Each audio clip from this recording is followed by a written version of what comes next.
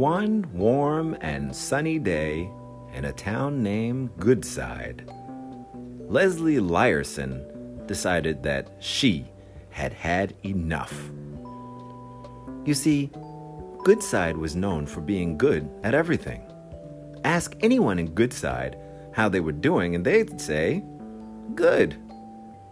The parks were good, the cars were good, the streets were good, the eats were good. The schools, pools, and stools were all good. But good was not good enough for Leslie. She had come from a long line of Lyersons, and Lyersons made sure that they were better than good. This day was the day when Leslie's hard work was going to pay off. You see, the last 3 years, Leslie was good enough to attend the high school Olympic high jumping championship. Each year, Leslie practiced and trained like a champ. And each year, she came in second place. No matter how hard she tried. Her room was full of trophies and medals, silver medals. And while her parents and teammates were proud of her, Leslie was sick of it. She told herself that this year was the year she'd bring back a golden first place, better than the rest medal.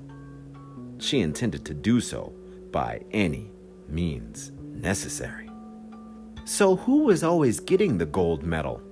Who was always coming in first place? Well, there was a neighboring school in a neighboring town called Greatsville.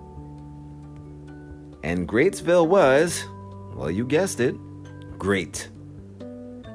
Just ask any Greatsviller how they were doing, and they'd always reply, great. The parents were great at parenting, the teachers were great at teaching, and the kids, well, the kids were great at high school Olympic high jumping. And it was all done fair and square, no cheating, just eating great, training great, and competing great. This year, Leslie wasn't having that. She wasn't training like she normally would. Instead of getting up early to put on her running shoes, she got up early to start up her computer. Instead of beating her previous record, she was hacking into the computers of the world's leading scientists. Why? What was she looking for? What was her plan? Well, whatever it was top secret. Early in the mornings, before anyone else was awake, Leslie would put on her top secret clothes, walk to her top secret desk, enter a top secret code that popped open her, you guessed it, her top secret drawer. And inside her drawer was a peculiar looking pen. The pen was metallic blue at the tip, but faded to a crimson red to the top where the button was. Small black opal stones spiraled around the pen from tip to top. And if you touched those stones, those gems, in the right exact order, the stones all lit up in a brilliant rainbow color display. And the crimson red top glowed a deep, dark red. This is the only time that you could press the button on the top of the pen. Now, usually pressing that button on the top of a regular pen would extend the hidden ink tip so someone could write. But this was no ordinary pen. No, not at all. You see, when this button was pressed, when this super secret glowing crimson button is finally pressed, you hear a tiny click underneath the bed. Leslie moved swiftly to her bed, ducked down, slid open a secret door, and her cat popped up. Puddles, how do you always manage to get in there? I told you over and over again, no cats in my secret lair. Meow. Meow, purr, said Puddles. No means no, Puddles. There are too many things that your tiny paws can break. This is no place for a kitty, said Leslie. Now go on. Meow, said Puddles. Leslie scoots further under the bed and peers in. What she sees, no matter how many times she's seen it in the past, well, what she sees always puts a big smile on her face. And it's not the rainbow light-up steps that lead down. It's not the flip sequence walls that can be flipped 50 different colors. And it's not the flying hoverboard that she uses to hover over her marshmallow bouncy floor. And it's not the giant mega computer that can process information faster than any computer in the world. It was the information that Leslie had discovered with that computer that made her smile.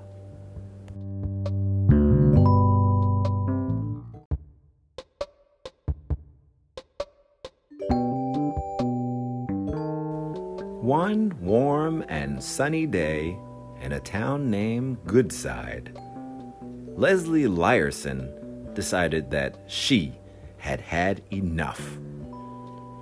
You see, GoodSide was known for being good at everything. Ask anyone in GoodSide how they were doing and they'd say, good. The parks were good, the cars were good, the streets were good, the eats were good, the schools, pools, and stools were all good. But good was not good enough for Leslie. She had come from a long line of Lyersons, and Lyersons made sure that they were better than good. This day was the day when Leslie's hard work was going to pay off.